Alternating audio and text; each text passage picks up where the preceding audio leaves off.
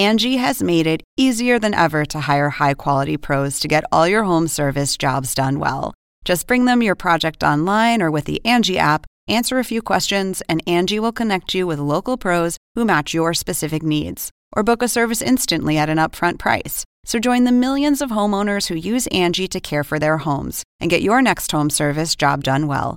Download the free Angie mobile app today or visit Angie.com. That's ANGI.com.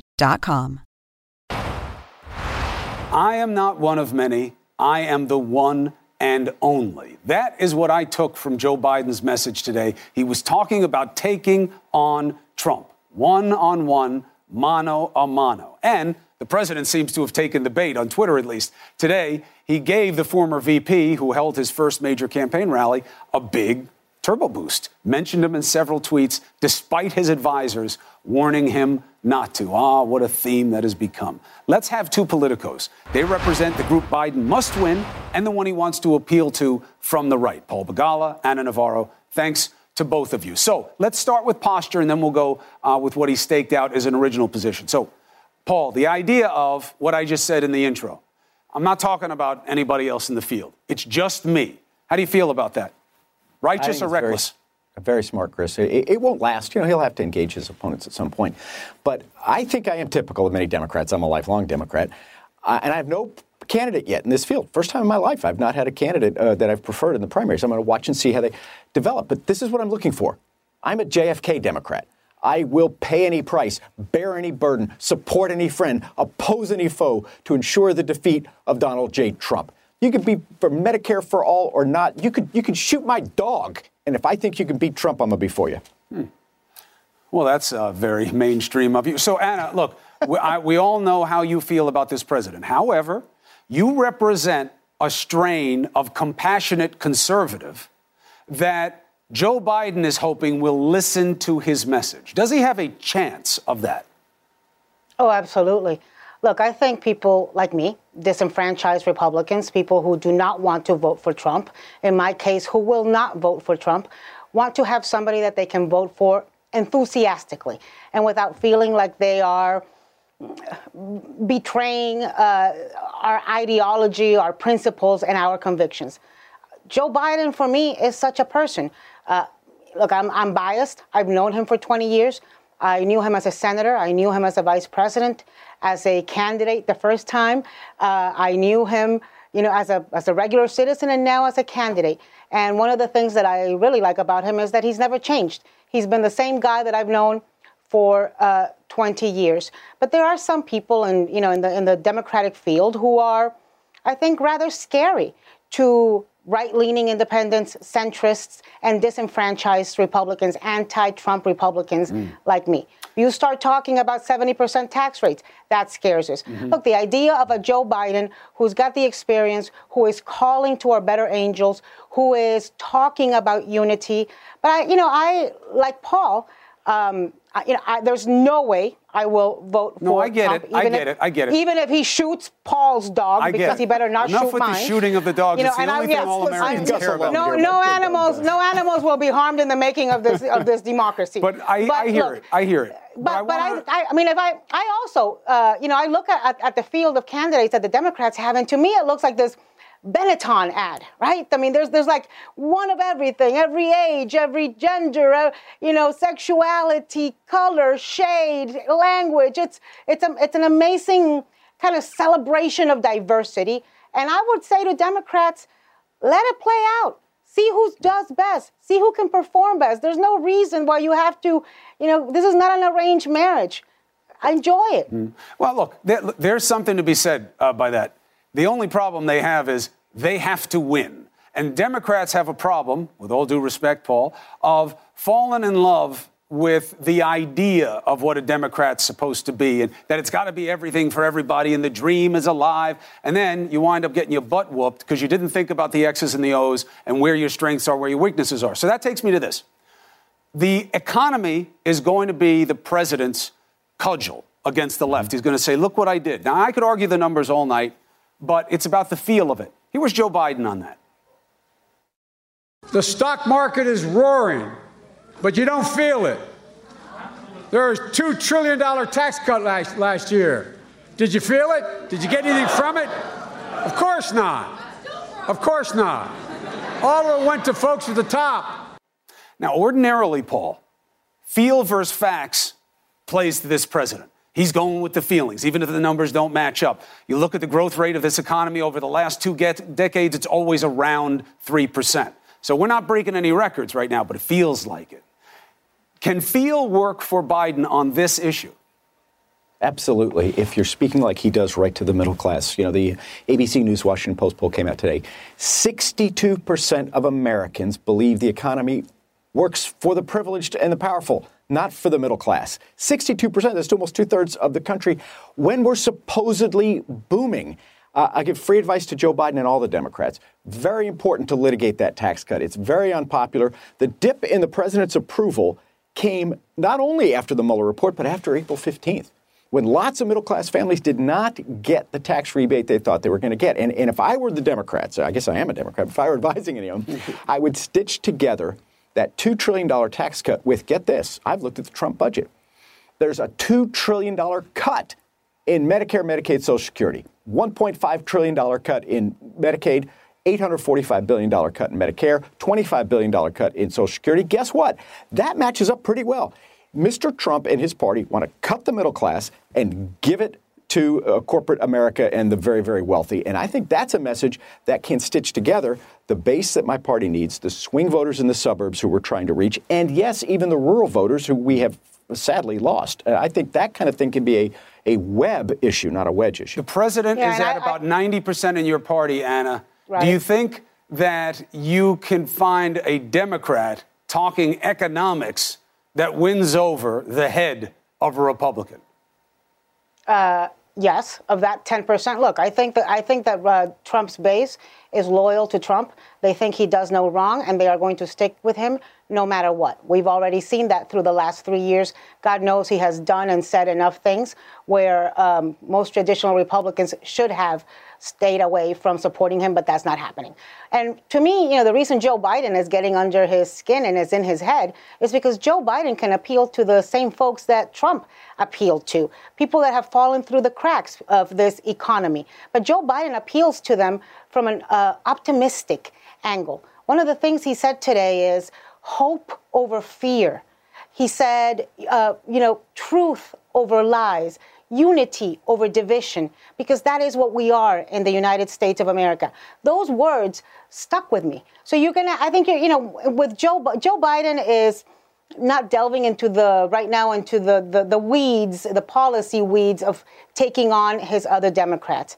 And one of the things that I hope was a lesson learned from 2016 for Democrats and for people who didn't want Trump elected is that there are some things in life that are binary choices. And so I hope that this Democratic primary is such that it doesn't leave, bitter feelings where folks don't end up voting for the eventual nominee, like happened in 2016, where you saw Bernie Bros and you saw when whatever their female equivalent is, say, okay, Hillary didn't fill my love tank. I'm going to sit home, or I'm going to vote for Jill Stein or for the pothead from New Mexico or for, a write-in Mickey Mouse, whatever.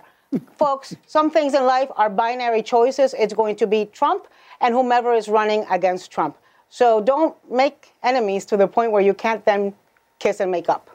Thank you for that slew of nicknames. I'm sure that it will make Twitter very happy. Anna Navarro, Paul Begala, I appreciate it. I did forget his name. Nobody will ever remember his name now. Thank you. All right. So we know what happened this weekend. Another synagogue attack. Another beautiful life stolen. Does the president still think that white nationalism is not a threat? That it's not a rising problem? Why is he trying to revise his record on Charlottesville all of a sudden? We have questions that must be answered next. All right, thank you, Anderson. I am Chris Cuomo, and welcome to Primetime. Joe Biden makes his first big rallying cry, promising to restore the soul of the country, calling out a president whom he says is all about stoking hate. Now, the former VP showed his strategy. Let's test it versus what his main competitor in the polls, Senator Bernie Sanders, has to offer. Sanders' campaign co-chair is here tonight. Then, why now? Why is this president trying to change what the world heard him say about both sides being to be blamed for Charlottesville? Why is he playing down the threat of right-wing extremism? Is this a winning strategy? Will certainly be a great debate. And Deputy Attorney General Rod Rosenstein resigns, but he adds to his enigma with his last letter. What's the message? Who was it meant for? What do you say? Let's get after it.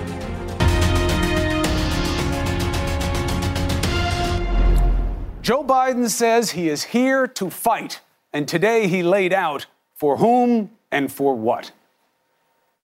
The country wasn't built by Wall Street bankers, CEOs, and hedge fund managers. It was built by you. It was built by the great American middle class. First rally as presidential candidate, the former Veep took his message right to blue-collar workers in his home state battleground of Pennsylvania. Now, he's not talking in general.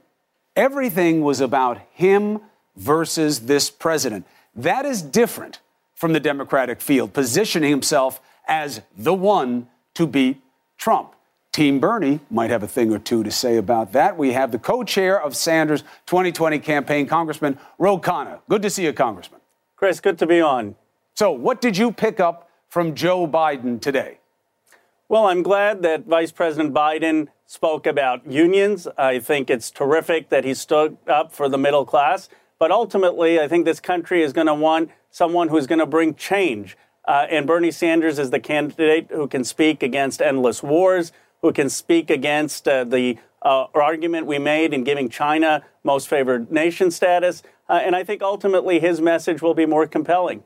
Now, I heard Senator Sanders was on Anderson's show before this one, and he said he likes Joe Biden, but he was against NAFTA. Joe Biden was for it. He was against DOMA. Biden was for it. The war, again, TPP, again. Question, Bernie Sanders, if he were to get in, what proof do we have that he could make deals instead of just making demands? Because he's often against things that wind up getting bipartisan support. I would look at what we did on Yemen. We passed for the first time in history a war powers resolution through the Senate and through the House. It had bipartisan support, 7 Republicans in the Senate, including Senator Rand Paul and Senator Lee, many Republicans in the House, and it was an effort to stop our alliance with the Saudis. That was a clear example of Senator Sanders getting stuff done and working with a broad coalition. All those years in the Senate, what else can you point to?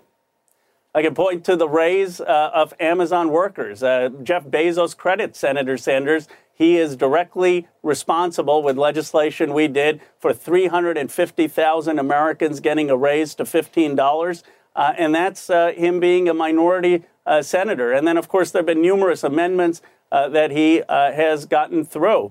So I do believe he will be incredibly effective. And then you have to give him credit for having every candidate, major candidate now speaking about Medicare for all, and even President Obama acknowledging that Medicare for all should be part of the discussion. Now, is it the right discussion to have? Is it the winning discussion? Or is Nancy Pelosi's posture more of where the Democratic Party is going to wind up, which is let's save the ACA? They want to go the litigation route. They want to fight it. This president is having the AG fight it. Now we can save the ACA, leave Medicare for all as an ambition for another day. Win now. I agree we should save the ACA. But, Chris, when you elect a president, people don't want just to save what a past president did. You can't just say, OK, I'm going to save what Lyndon Johnson did or what Obama did. They want, what are you going to do to take our country forward? And here's why Medicare for all matters. It's going to save people costs. They get it. We shouldn't be giving all of these profits to Aetna CEO making $59 million a year and having the middle class pay for it. It will lower cost. It will help small business. It might. So that they don't have to bear that cost. It might. The transition costs could be crippling. You know this. And there's no reason to bury people in the details just yet, Ro. But I'll tell you, I invite the senator on a regular basis. I was on the stage with him the other night at the town hall. I tell him on a regular basis, come on, make your pitch about health care. I'll give you more time than anybody because the devil's in the details. The transition costs could be crippling. How do you get around them?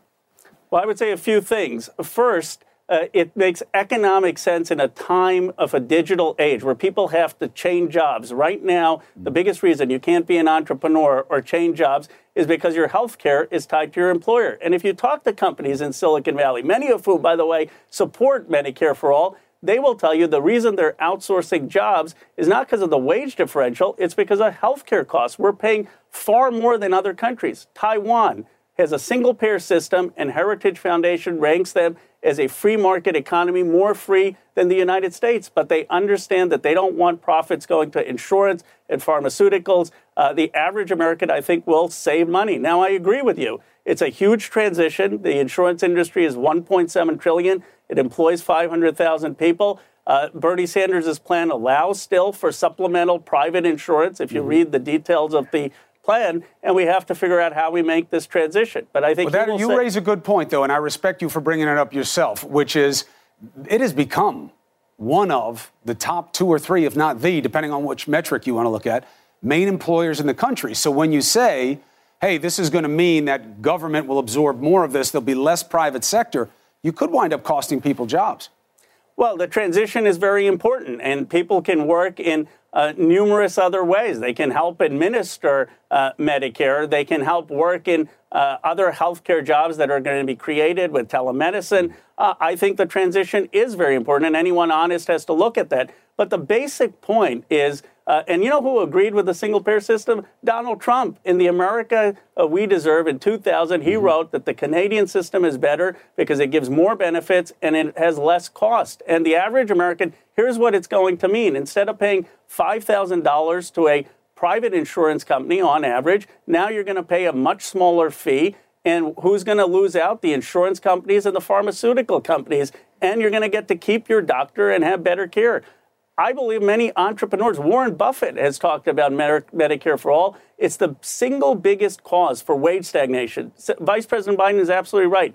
Middle-class wages have stagnated. If you talk to economists, the reason for wage stagnation is the rising health care premiums. Employers have been giving that money to health care costs as opposed to raising wages. And this is why we have to make the economic argument for Medicare for All. Well, it will be interesting. Obviously, you're going to have to find ways to make this all digestible for the American people, deal with the opposition in party, and see if you get the ticket to take it to the president. And we'll watch it all along the way. And, Congressman, you are invited here to make the case when you can. Well, Chris, I really appreciate the opportunity. And I'll tell Senator Sanders he should come on, too. Oh, he knows. And he's always welcome. Be well. So, thank you. Bernie or Biden or another. Now, this is different, what we saw from the VP today. He came out, I'm going at Trump. I'm going at Trump. That's what I'm doing. We haven't seen that. That's not what Bernie Sanders does. He talks to you about ideas. Beto O'Rourke, you just saw, he's talking policy. So what do you make of that posture? We have 2 political experts. One is who Biden must win over. The other is the kind of person he wants to peel off from the right. How do they feel? The state of play.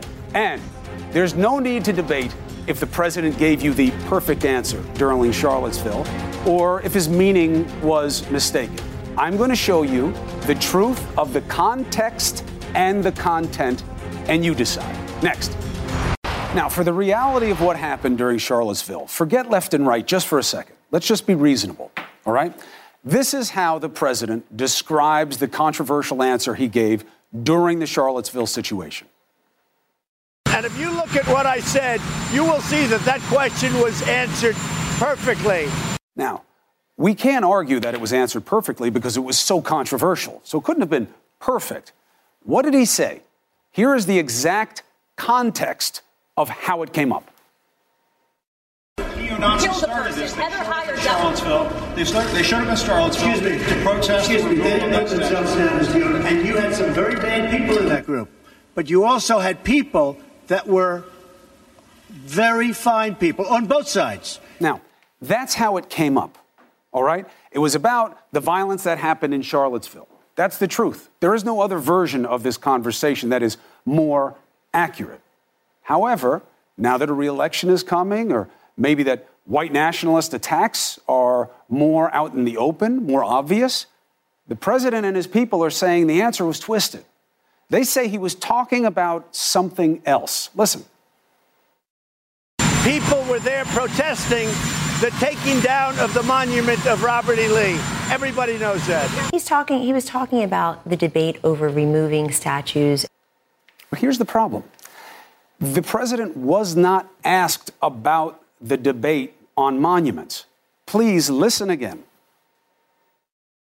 Neo-Nazis started this. Charlottesville. They showed up in Charlottesville to protest. Excuse me, they didn't put themselves down as the owner. And you had some very bad people in that group. But you also had people that were very fine people on both sides. Now, again, if you're talking about the violence that took place in Charlottesville, there was no protest going on that was nice and not nice. It was 100% an outgrowth of a march organized by white supremacists like Richard Spencer, featured speakers like David Duke. It was not part of any peaceful anything. Fact.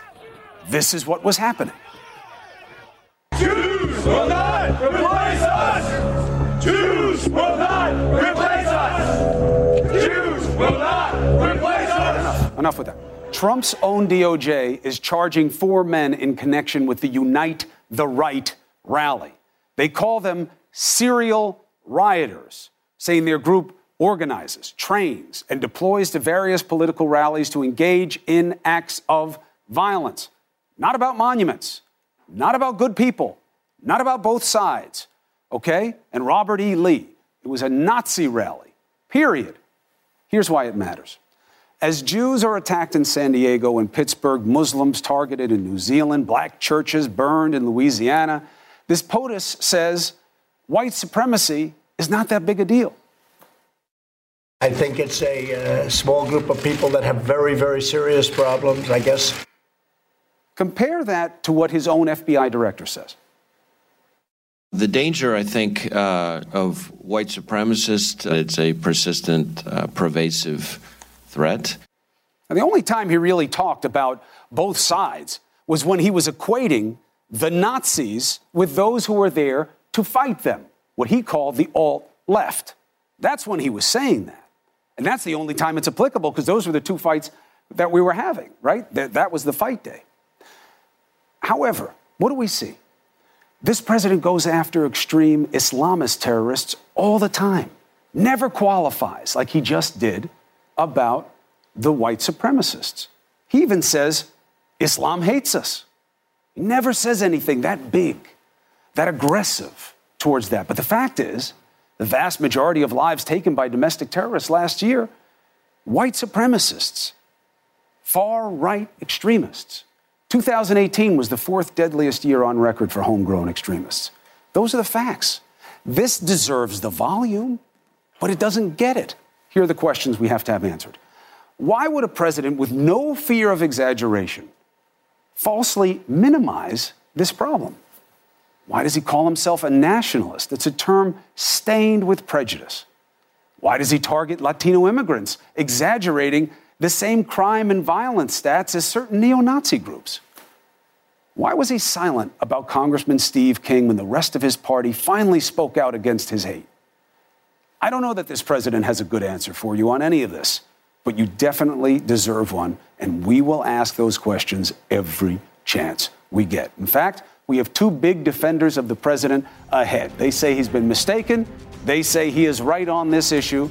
We will test those answers next. The president says he gave you the perfect answer about Charlottesville. The idea that he was talking about both sides being to blame for the violence and good people on both sides was all misunderstood, taken out of context by people like me. Now, I think this issue is going to be a big part of the culture battle in this election, and it's important to note this president didn't make this appeal really back when he said it. Was he just biding his time, or is this about Joe Biden hammering him with an ugly reality? Let's discuss. CNN political commentators Steve Cortez and Rob Astorino. 2-on-1. I think they may need it on this one. Both supporters of the president. One request. I know you both well. If we get too loud, too hostile in having this discussion, we will sound like what we are all supposed to hate. So let's keep it in check. Make the points. I'll give you both ample opportunity. Definitely. So, Steve, I start with you. I read your piece. We've talked about this before. Why do you believe that the president said the right thing during Charlottesville? Well, I'll tell you, the main reason is because I can read, and I have read the transcript. So rather than believing in a fairy tale narrative, if we deal in the actual evidence, and in this case, that is a transcript of what was said, it's impossible to determine anything except for his intention, which was to totally condemn racism. And I have to say, Chris, the way you edited that segment that you showed just before this was appallingly misleading because you cut the quote off at a critical juncture. If you continue the quote you were showing, and I want to quote directly here because I want to be extremely precise. He said, you had people in that group who were there to protest the taking down of, to them, a very, very important statue and the renaming of a park from Robert E. Lee to another name. He then continued in the next answer, I am not talking about the neo-Nazis and white nationalists because they should be condemned totally, end quote. So he was unequivocal that he was not talking about racists or neo-Nazis, but the way you deceptively edited what you just showed there's nothing made it look as though he was. All right, so, Rob, you actually said early on what the president said wasn't helpful. I want people to know you're on the record as saying that, unlike Steve. Now, anybody can go and look at this. I just laid it out. There is no battle here over context. Were people down there arguing about Confederate statues in part? Yes. Were there good people, not good people? I don't know. It depends why they want the statues to stay up, right? Because there's a lot of bigotry involved in some of those monuments. It's not just about Robert E. Lee being a general. Put it to the side. The day of the violence, Counselor, was there any protest of good people talking about the monuments? The answer must be no. It was an organized march by neo-Nazis. Nobody was marching alongside those people who were good people. It was single purpose. Isn't that the truth? So I agree with Steve and disagree with Steve on this one. I do think that in the larger context of everything he said, people would come to different conclusions. However, he was very inartful to be honest and to be, forgiving to him. And that wasn't the context where he should have had something as pinpointed as what he said about both sides. That was the wrong time to do that. I think we could have had a debate about that on a broader scale. I'm here in Atlanta right now, and I walked through the state capitol today, and they have the history of the state, and they have exhibits. And in those exhibits, they have photos of past governors and everyone. And the Confederate flag is still in the pictures because it is very much part of Georgia's history and the South's history. So, yes, there are emotional bonds for different people, and it creates emotions on all different spectrums. But the thing that bothers me the most of how this is being played out, Chris, is that the left, and quite frankly, a lot of the media, is trying to conflate these absolutely abhorrent people, these white nationalists, who are a fringe group. They're completely on their own island. And the media is trying to conflate them with the right, with conservatives, with Republicans. I, Steve, and everybody reputes them. They have nothing to do with our party, and they should be outcasts. You haven't heard me say any of that, right? No, but I've heard many other people say that. Look, whose show is this? It's yours. All right, so let's just deal with that right now. Chris, Steve, to your point, though. Here's the thing. Let me bounce back at you on this. He said two things, okay? And I do want people to remember, he wasn't on this correction campaign back then. He had plenty of opportunities to do it. He didn't. He said two things. One, there's blame on both sides for the violence. Now, Steve, you can talk all left all day long, and that's fine with me. I have no problem with it. People who are rogue actors and criminals deserve the harsh treatment of the law. But whether you want to talk about Antifa or Black Lives Matter or any of the groups that assembled that day to fight against neo-Nazis, you make a moral equivalent between those two actions, you're making a mistake in America. The president did it that day. And you know it was a mistake. I don't know why you don't own that. No. Chris, you and I have talked about this before. I do not make any differentiation between neo-Nazis and Antifa. Just because they claim in their name that they are anti-fascist, their tactics are, in fact, totally fascist. One of the groups was created to kill people they don't like. The other group, and Black Lives Matter, has hangers-on and aberrant actors within their ranks. But the groups were not created to destroy parts of humanity. It's not aberrant within Antifa. They put on masks and helmets, and they show up with clubs to damage property and to hurt people. They are within thugs. the group. They are America's brown shirts, and there is no difference between Antifa and those neo-Nazis. Both sides are thugs. Both sides are reprehensible. Look, here's the point about both sides, is a lot of really nasty people showed up there intending to do harm, and that's terrible. There were also very good people on both sides. And by the way, you say there was no one good protesting on to maintain statues. Who would disagree with you? Rally. Who would disagree with you is the New York Times. The New York Times, who quoted in August, they interviewed Michelle Percy, who showed up with a group of people who, according to the New York Times, had no interest in racism, but they did have interest in free speech and in preserving Confederate monuments. Did she march alongside the neo-Nazis? Those people, Did she march alongside in Charlottesville? Not that together. day for that march, Steve. Chris, and that is the confusion yes, of it. she was there. And no, she did not march and look, next to neo-Nazis, Steve. And you know here's what's not confusing is that the president said, I am not talking, quote, I am not talking about white nationalists and neo-Nazis because they should be condemned totally. I mean, which part of that can we not grasp and understand? Well, so one, at worst, contextually, let's just say he wasn't being asked about the protests when he said the good people on both sides part. So even if you want to chalk it up to, all right, he was talking about a different aspect of it at that time, but he didn't mean what you think he meant. Fine. He gave a moral equivalence to people on both sides of the violence, and I've never heard that from a president before, that Chris, the people fighting against the Nazis are as bad as the Nazis. Steve, you tell me. No, you continue. We've had this debate many times. You're trying to tell me that Antifa, simply because they're leftist, violent leftists, that they are somehow morally superior to violent far rightists. And I'm saying both of those fringe elements are equally reprehensible. Rob Astorino. Well, you cannot say that Antifa was designed to kill the people that they don't like. It doesn't matter what they were designed for. It's what they're becoming. And they are becoming not just radical, they are becoming violent, and they are going to kill people. And that has to be condemned just as harshly as any other hate group out there that tries to prevent people. Is becoming and may be someday. No, what they are now is equal to Nazis. What they are, Chris. No. What they are. They have taken over Portland.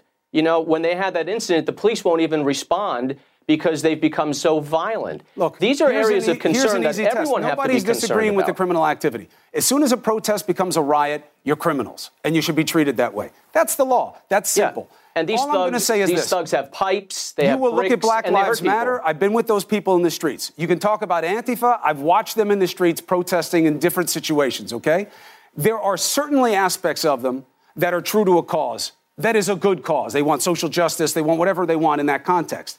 You tell me when that has ever happened. You tell me when that has ever happened with neo-Nazis, where they have ever been doing Chris, Antifa the right thing. is not a good cause. Antifa does not have good aims. Antifa wants power, wants political power taken through force. That's what Antifa is all about. I mean, they are the inheritors of Nazis and brown shirts. I am not here to espouse Antifa or any group on the political spectrum. Sounds like it. No, because you want it to be like that, because you want it to be simple. No. And you want to be able to run away after something like this and say, Cuomo loves the alt-left. He loves them. And you know it's not true. You know it's BS. What I'm saying is this. You don't draw a moral equivalence between neo-Nazis and the people there to fight against them. You don't do it in that context because it's not what we are about in this country. Okay. And Rob, when you pair it with a president who refuses to call out Steve King, a president who says that the problems with domestic terrorism with right-wing extremists is not a big deal,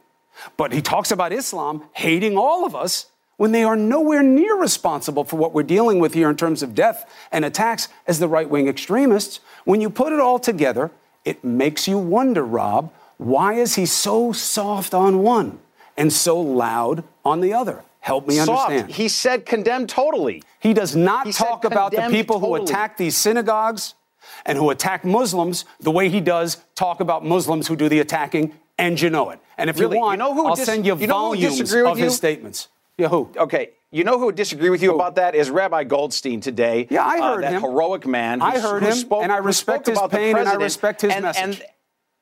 and the consolation that the president brought him with his words of compassion. And that is not the story, by the way, of a man who hates Jews and who praises Nazis. As a matter of fact, quite the opposite. I didn't say he praises Nazis, and I didn't say he hates Jews. If you can only resort to the absurd, Steve, you're not worth the position. Don't resort to the absurd. I'm saying he's quiet when it comes to how he condemns the right extremists. And he's not quiet. And I just read you the quote, Chris. He said condemned, it, but he also said that they were both sides to blame. Totally. He said there were good people on both sides. He never talks like that about Muslims, Rob, and you know it.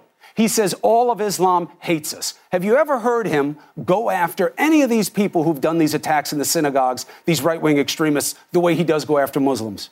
You know the answer is no. The question is why not? Look, Chris, here's the argument that I'm hearing right now, and I see it all the time in the media, and the Democrats love to push this, that neo-Nazis and white supremacists equals Republicans. No, I'm not saying any of that. I'm asking you why he's so quiet on it and so loud on the other. I'm telling you what the narrative is. But and what is being asking pushed. you a question. Don't blame me for a narrative I'm not saying you. I'm saying this is the narrative that my question. We Republicans why face all the time. Why is he soft and quiet about this and loud and proud about the other? I don't think he is soft about this. Not at all. No, he just said right-wing extremism. I don't think it's a big deal. It is a big deal. Clearly, let's deal in quotes. But he just said it wasn't. Let's deal it, Rob. You're agreeing with me. Let's deal in quotes instead of just narratives. All right, why don't we deal with the evidence? He just said instead of it's your not a really impression of what big the deal. I think president it's a small group with big problems. No, I think it is a small group. They killed 70 people this year. 70 people. The president, group that did 9/11 was a small group too. Chris, the impression that the left... 2 days after...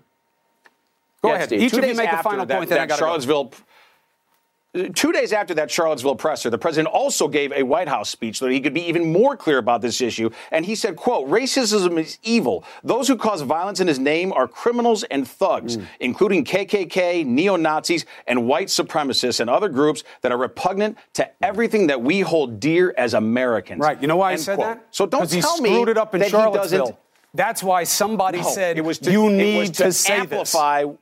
It was to amplify what he had already said. I'm providing that quote to push back against your impression. I'll say it again. If a Muslim had bombed one of these synagogues or tried to kill these people, God forbid, you'd see a different president, Rob, and I don't understand why. That's my question. I'm not blaming your party. I'm not going after even the man. I just want to know why he's different. That's let me end with what I started talking about before. I'm not saying it's you specifically, Chris, but here's the narrative that's being driven by the left and a lot of people in the media. Don't use that answer again, Rob. I just want you to answer this question. You've never answered it. Why didn't he call out Steve King? Why? I did, and I think many people did, and our party did. Why didn't he? Our party. But he didn't. Why? But let me get back to what I was saying. Let me get back to what I'm saying. All right, no. then I got to go. Go ahead. Okay. So you have the New York Times. There were 20. Again, with the general, I'm asking you a specific question. Because we're a country of 320 million people. And these lunatics, these crazy, hateful people, are an infinitesimally small amount of us. A lot of their groups endorse the president, by the way, and parrot his rhetoric about immigrants. All right, Chris. All right? But I'm saying those are the facts. No, and that's why he should be so loud. And what about Representative Omar? What about Representative Omar? Does she represent all the Democrats? She says things that are hateful and wrong, and her party should go after her hard. And that should be part of what America's about. There you go. Representative Omar, she wasn't even condemned by her party. She should be by the president. They should go after people who say things that tear at America's fabric. It should be the role of both parties. But I don't want to hear about narratives. Let's just deal with what I say. That's why I brought you guys on, and I appreciate you being here. Rob Astorino, Steve Cortez. Hey, look, I gave it more time than we were going to because it matters. This is going to be a big part of the campaign. And I still don't get the answer. Why is he so loud about it when it's a Muslim? Why is it so much of a quieter concern when it's a right-wing extremist? I don't get it. It's not an indictment. It's a question. Rod Rosenstein's tumultuous run at the Justice Department is ending. That's an answer. We saw it coming. But I don't get the letter. I'm going to bring in D. Lemon because I don't understand what was in this letter. What was it for? Who was it for? I'll read it to you next. I think there's blame on both sides. You look at both sides. I think there's blame on both sides. This isn't about the people who like Confederate statues. Are people standing up to white supremacists ever their equal in moral blame? Groups on the left can be lawless and dangerous, but against Nazis? Right after one of them killed one of the people there to oppose them? Is that the right message? The context that matters is this. We've had more of these right-wing attacks since this POTUS came in. There's been a spike for the last 5 years, but there have been more of a spike in the last year. And yet this president, he says it's not a big concern. Small group. We see today white nationalism as a rising threat around the world. I don't really. I think it's a small group of people that have very, very serious problems, I guess. The numbers say it's up. And by the way, the group that pulled off 9/11 was small, too. Didn't stop this president from indicting all of Islam as hating us. But he doesn't go after these attacks, not the actual threat to U.S. from domestic terrorism, the way he goes after Muslims. Why? Why so quiet about Congressman Steve King? Sure, the party condemned him. Not him. Never a word about his hateful comments. Can't talk enough about illegal entrants who commit crimes, but he's not doing the same thing about entrenched criminal activity in communities all over the country. Why? Exaggerating the threat and the number and the problem, saying the biggest domestic threat is not a big deal. You really want to compare threat profiles of illegal entrants versus right-wing extremists? So why so loud on one and quiet on the other? Since when does this president undersell? The third leg of what I see as a Trump trifecta is the most disgusting. This president knows damn well that what he's about to say to you is a damnable lie. Maybe his worst of all 10,000. The baby is born. The mother meets with the doctor. They take care of the baby. They wrap the baby beautifully. And then the doctor and the mother determine whether or not they will execute the baby. I don't think so. Just when you think you can't be shocked. That's called homicide. It would be a murder. No law anywhere allows a newborn baby to be swaddled and killed. Shame on him for even suggesting that. Now, think about what's going on here with these three issues. Why would you torture a defense on what you said about Charlottesville now? They could have made the clarification back then, but you heard those two guys. They couldn't explain that. Did we mistake his meeting then? Didn't it bother him then? Abortion hasn't changed either. The law is Roe v. Wade. The states are trying to codify it because they're afraid the Supreme Court might change it, period. Go check. So what has changed about abortion for this president since he said he was very pro-choice? I'll tell you what has changed. He decided to run for president.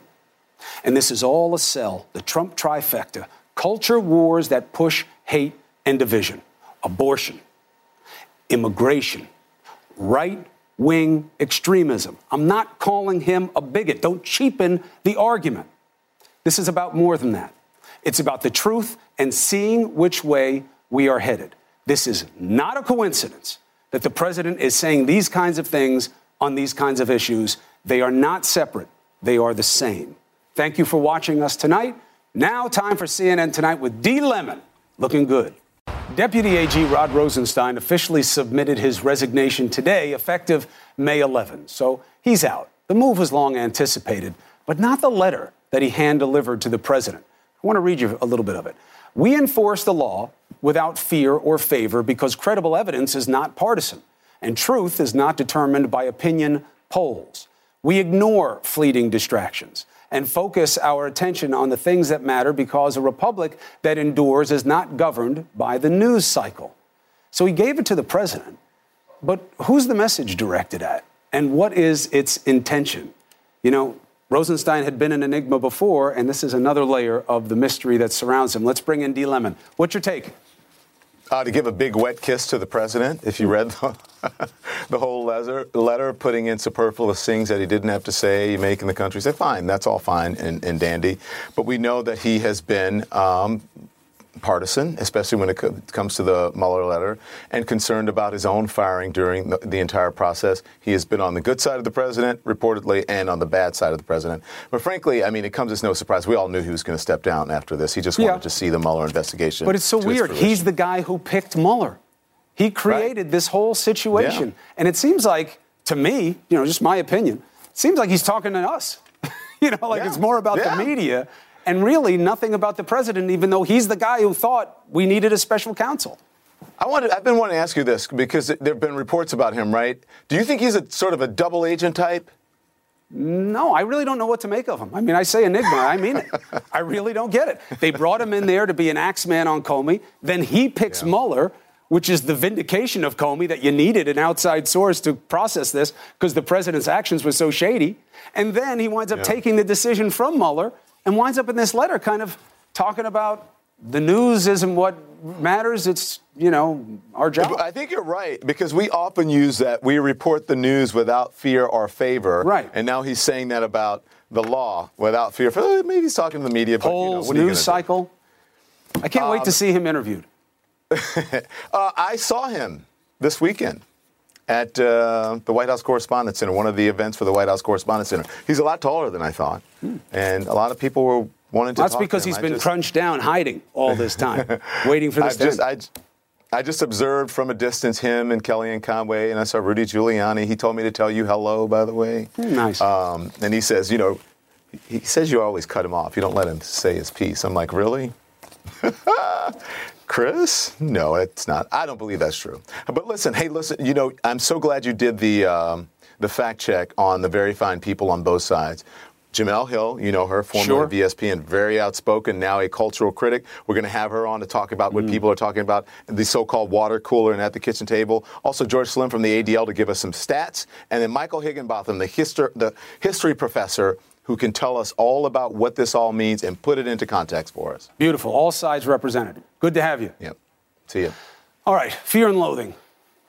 That seems like the president's strategy this past set of elections, didn't it? It didn't work, but it does seem to be the way forward for his election as well. He's got the economy, but there's a culture war. And it seems that he has a three-pronged attack. And tonight, I make the argument of what it is. Now streaming exclusively on Max, a new CNN flash doc about the album that has Nashville talking, Call Me Country. Beyoncé and Nashville's Renaissance. Watch it at max.com/callmecountry. Max subscription required.